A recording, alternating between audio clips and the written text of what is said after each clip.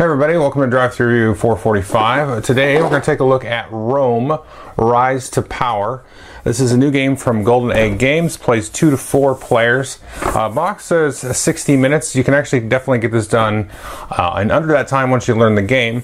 It is a different kind of dice placement, sort of worker placement Euro. It's about you being a principality in Rome, trying to get fame and power and so on.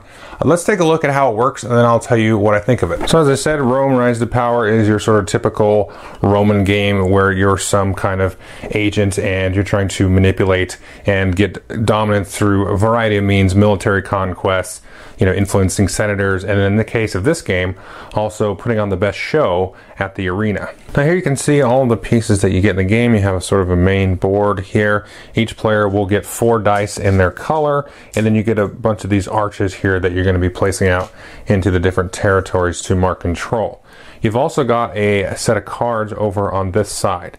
And you're going to be getting points in a variety of ways. So let's just kind of go through the mechanics. You can see there's actually 5 rounds in the game. You're going to have 2 scoring rounds, one at the end of round 3, one at the end of round 5, and then here you have the turn order track. In each round, what players are going to do is they're going to roll all their dice, and then whoever has the lowest total is going to go first, and then you're going to kind of work your way from lowest to highest in that regard. And then you're going to start placing dice out onto these tracks to acquire different cards. So let's talk about the 3 different types of cards here, then we'll come back to this board. Now at the bottom here, we'll start with this arena track here, and these are different contestants, so to speak, in the show that you can provide. So you can have beasts, you can have barbarians, you can also get Romans themselves. You can see these guys have a little blue icon, a little bit more, a Roman dressed, and then you've got barbarians here with the black icon and beasts with the orange. Now, to acquire cards, and it doesn't matter which type of cards, you could do the show cards here or the Romans above or so on, you're going to take and place a die out onto the board. So let's say the yellow player was first, and they went ahead and placed this die. You always placed in the leftmost slot here, so you got 1, 2, 3, 4. And then the next player maybe comes along and they place this 3 here like so. And then once you have a die in a spot, you don't come along and place a die in another spot. Now you can place in any of these spots. So we have here, all of these spots are open to be placings, but right now I'm just focusing on this example. So let's say instead, let's do a different example here, because there's a way you can actually displace where somebody has gone. So let's say red instead was first. He came here with a 5. And then yellow comes in with a 4. Okay, now because this die is the leftmost die in this particular slot, this is the second slot here, the leftmost die will be compared to the slots to its left. If it's less than, then it's going to replace that. So in this case, the yellow player will be able to sort of usurp the choosing order. Well, after everybody's done placing dice, you're going to be able to go ahead and choose cards from each of these. Now because this dice was less, it's not as powerful. You're not going to be able to choose and buy as much stuff because it's only a 4 as compared to a 5, but you can kind of sneak in and get turn order. Now here's the thing. If yellow wants to come back here and place another die to give them more buying power in this particular row here, they can't now place a die next to it that's higher.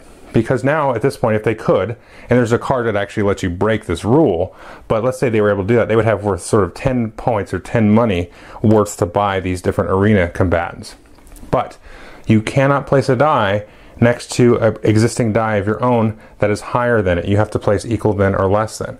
So he can only come in here with like this 1, or let's say he had rolled a 3 or something, he could come in there with that. Now, this is interesting because you kind of want to sneak in and get turn order, but if you put out a big die first, then let's say yellow played the 6, then this is easily going to start moving down as people start placing more dice. So they did a 5, and then maybe the blue player comes in with a 3, and so the 3 would end up down here. And so, yeah, you've got more money to spend here, but now you've sort of been usurped in that way. It's a very interesting sort of mechanic, and for some reason it's very difficult to explain. The only trick with it is, let's say we had it like so here. Let's say we had the 6 here like so.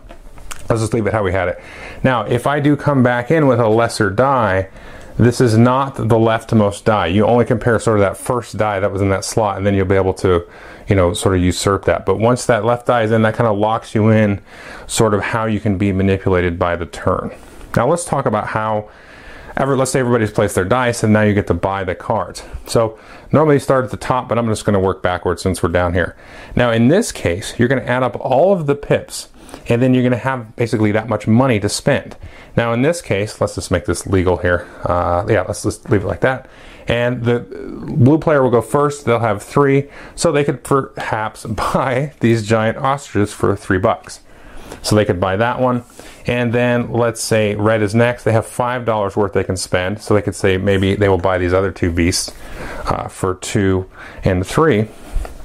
And then now the yellow player has 7. So you can always buy off the top blind for 5 gold. It costs you 5. So the yellow could buy this, which normally only costs him 1, which kind of stinks. But he got what he got, and now he can use his other remaining 2 to get these. So again, it's very tricky to sort of put these out in turn order, but you're trying to amass a large amount of pips so you can buy more combatants. And I'll talk about how these are used in a minute. Now let's talk about the senators up here. And let's say we had the same dice placement, just for argument's sake. The way that senators are bought is you get 1 per die that you have. So in this case, blue could take 1, red could take 1, and then yellow could take 2 because they have 2 dice in there. And a couple things to note about the senators, these give you special abilities, and this is the way to sort of mitigate the die roll that you do each round.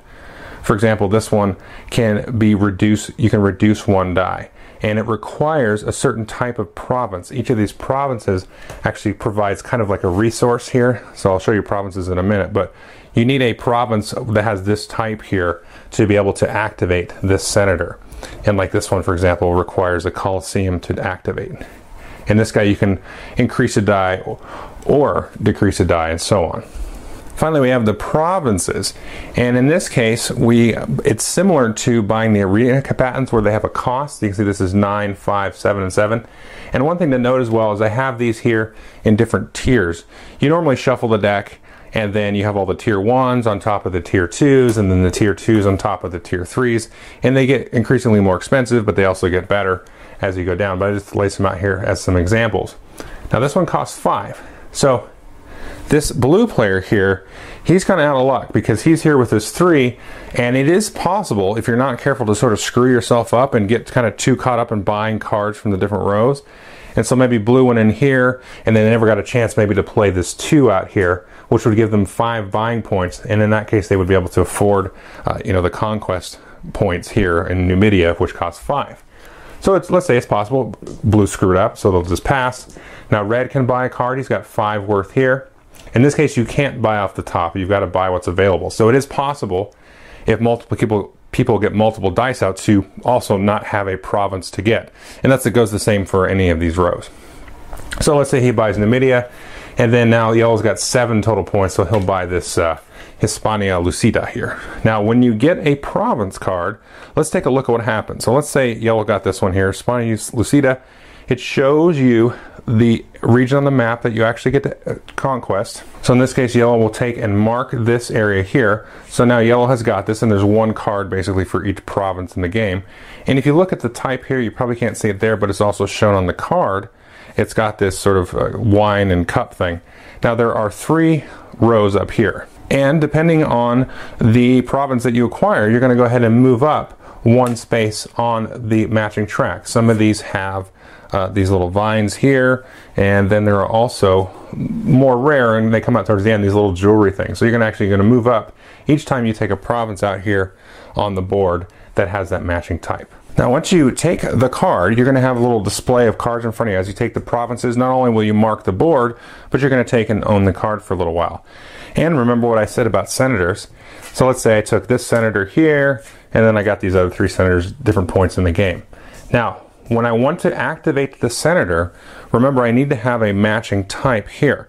So on a point in the game where I'm about to place a die, if I want to be able to reduce it by 1, I have to take and sort of exhaust the senator and the province, and that's just done by placing him on top there. That shows they're exhausted for the round. They'll reactivate at the end of the round. Then I can do this ability. Now some senators, you can see, actually have this sort of double thing. So you can say I need 2 sword places. So I'll go ahead and just place them over like that. And what this does is it gives me +3 when I go to buy more of these provinces. And this is the sort of the military phase. So I get to add 3 to my die when I get to buy it. And that's really cool, obviously. And then you have some of these. This is a tier 3 one. These were a little bit confusing, but I had to kind of reread the rules a few times because you can see, okay, this senator has the little Coliseum, and you think, okay, he requires the Coliseum to activate, but no. This actually gives you 2 points per Coliseum province that you might have in front of you at the end of the game. So if you had this here. Now there are some scoring cards, and they're always in the tier 3 senators, that you do need to activate. And it's very clear actually in the rules, and they'll say you must activate this to do the power. If it doesn't say that, then you don't have to actually activate it. So that's how the senators work and how the provinces work. Now we also have to talk about here are the combatants. So there are a couple of different hands that you can make. And the way that this is going to happen is during the 2 scoring rounds, each player is going to build one kind of poker hand, and they're going to be able to sort of simultaneously reveal that, and you get a certain number of points. You might actually have, 3 different types. You can see pets, or beasts, barbarians, and Romans. You might have 3 of a kind of the same type, but all 3 different cards, because there are duplicates of like the tigers and the elephants. This will score you a certain number of points. Then the best one is to do a full house of 3 Romans and 2 barbarians. And there are other cards that will give you bonus points for building, cooler battles. And whoever has the highest ranked hand will also get some bonus points as well. So it is a legitimate way to actually get points, a lot of points this way. So again, you have 2 scoring rounds, round 3, and then round 5 will be the final round. You'll score the hands of the combatants like I showed you there, and then you're also going to score the tracks. And so I just set these up randomly, and let's go ahead and score each of the 3 tracks, and I'll explain how you score them. Well, first of all, you get 1 point for just having moved your marker into the sort of that first space, because this is considered 0 in that spot. So in this case, red and blue are already getting a point, pink and yellow are not. Then you also get 1 point for each disc behind you. So in this case, blue will get 1, 2, 3, 4 points. Red will get 1, 2, 3 points. And these are in 0, obviously they get nothing. Now, in this case, blue will get a point, but he doesn't get any extra because there's nobody behind him. And then yellow will get 4, and so on. So you go down and score each of the tracks individually in that same manner. In this case, pink will actually get 4 points just for moving up that 1 track, which is possible because, like I said, these are more rare. So you do that twice, 1 at round 3 and 1 at round 5. And then only in round 5, you'll count these senators, you get points for them. And then you'll count kind of like a majority in these different regions here. So if, let's say, these 2 spots here, we'll just look at the pink area for now. These 2 players are tied. You can see they each have sort of 5 influence in that region. They'll each get a point. But if yellow here had this other spot, then they would get 2 points and purple would get none. If you control all of the regions, then you are going to get, you get 3 points, 3 points total in that case. You can get 3, 2, or 1 points for having either a tie with somebody, the majority, or if you get all the spots locked in, then you get 3, and then of course you add up the points here, and then on the hands played and the senators, and then the winner is the most points. Okay, so that is Rome Rise to Power. What do I think of it? Well, I really enjoy it. Not everybody I've played it with has enjoyed it. The game is brutal, especially with 4 players. And you can really screw yourself up, especially the first time you play it. People are going to make a lot of mistakes. You're going to sort of have the chicken before the egg thing where you think, okay, I'm going to do this here. But if you kind of do it in reverse order of what you were planning on doing, you can screw yourself up, kind of like I showed you in the example during the walkthrough. That's very easy to do, but I enjoy the game. It's very brutal, like I said. It's sort of on a razor thin wire in terms of the points and, the worker placement part of it, the dice placement. That whole sort of like turn order weirdness thing is really, really interesting to me actually, because like I said during the walkthrough, you want to put out a bunch of high pip dice because you're going to get more sort of buying power with that. But you want to also put out low dice to replace, who's in first in terms of the choosing. And so it's very, very interesting and mind crunchy, but the gameplay is really short. Like I said at the beginning, it says 60 minutes on the box, and sure, the first time you play it is probably going to go 60 minutes, especially if you play with 4 players. But it's only 5 rounds, and it's literally like 4 little placements, and then you just get the cards, and everything else is really simple. You claim an area, and then you build up a poker hand, you just choose the best hand that you got, which is really quick to do, and then you just move up the track and stuff, and you have the senators, which give you the mitigation. But there's not a lot going on beyond sort of the worker placement dice, but that is the whole game, and that's sort of where the mind bender part of it comes in.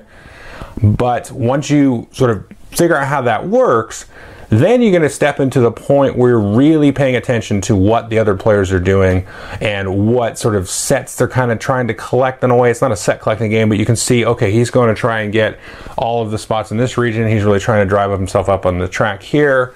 He's got the senator ability, so he's going to be able, oh, I see what he's going to do. He's going to try to get in here with the low dice. He's got that ability he's going to activate to get him some more buying power and stuff. And so you've got to be really sort of pensive and thoughtful about what you do in this game. And like I said, you can break yourself and you can realize you made a mistake and you'll lose by 2 points or something.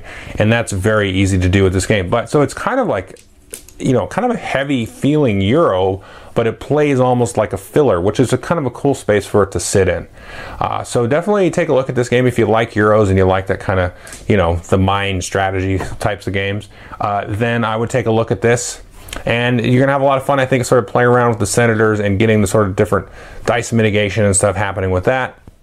But that is pretty much the whole game there. And very compact, you know, mind crunchy Euro, but it really plays very quickly once you get the hang of it. And then you don't shoot yourself in the foot, which you can do. But I kind of like that stuff because then you kind of learn from your mistakes. So anyway, that's Rome Rise to Power. Definitely take a look at it. Thanks.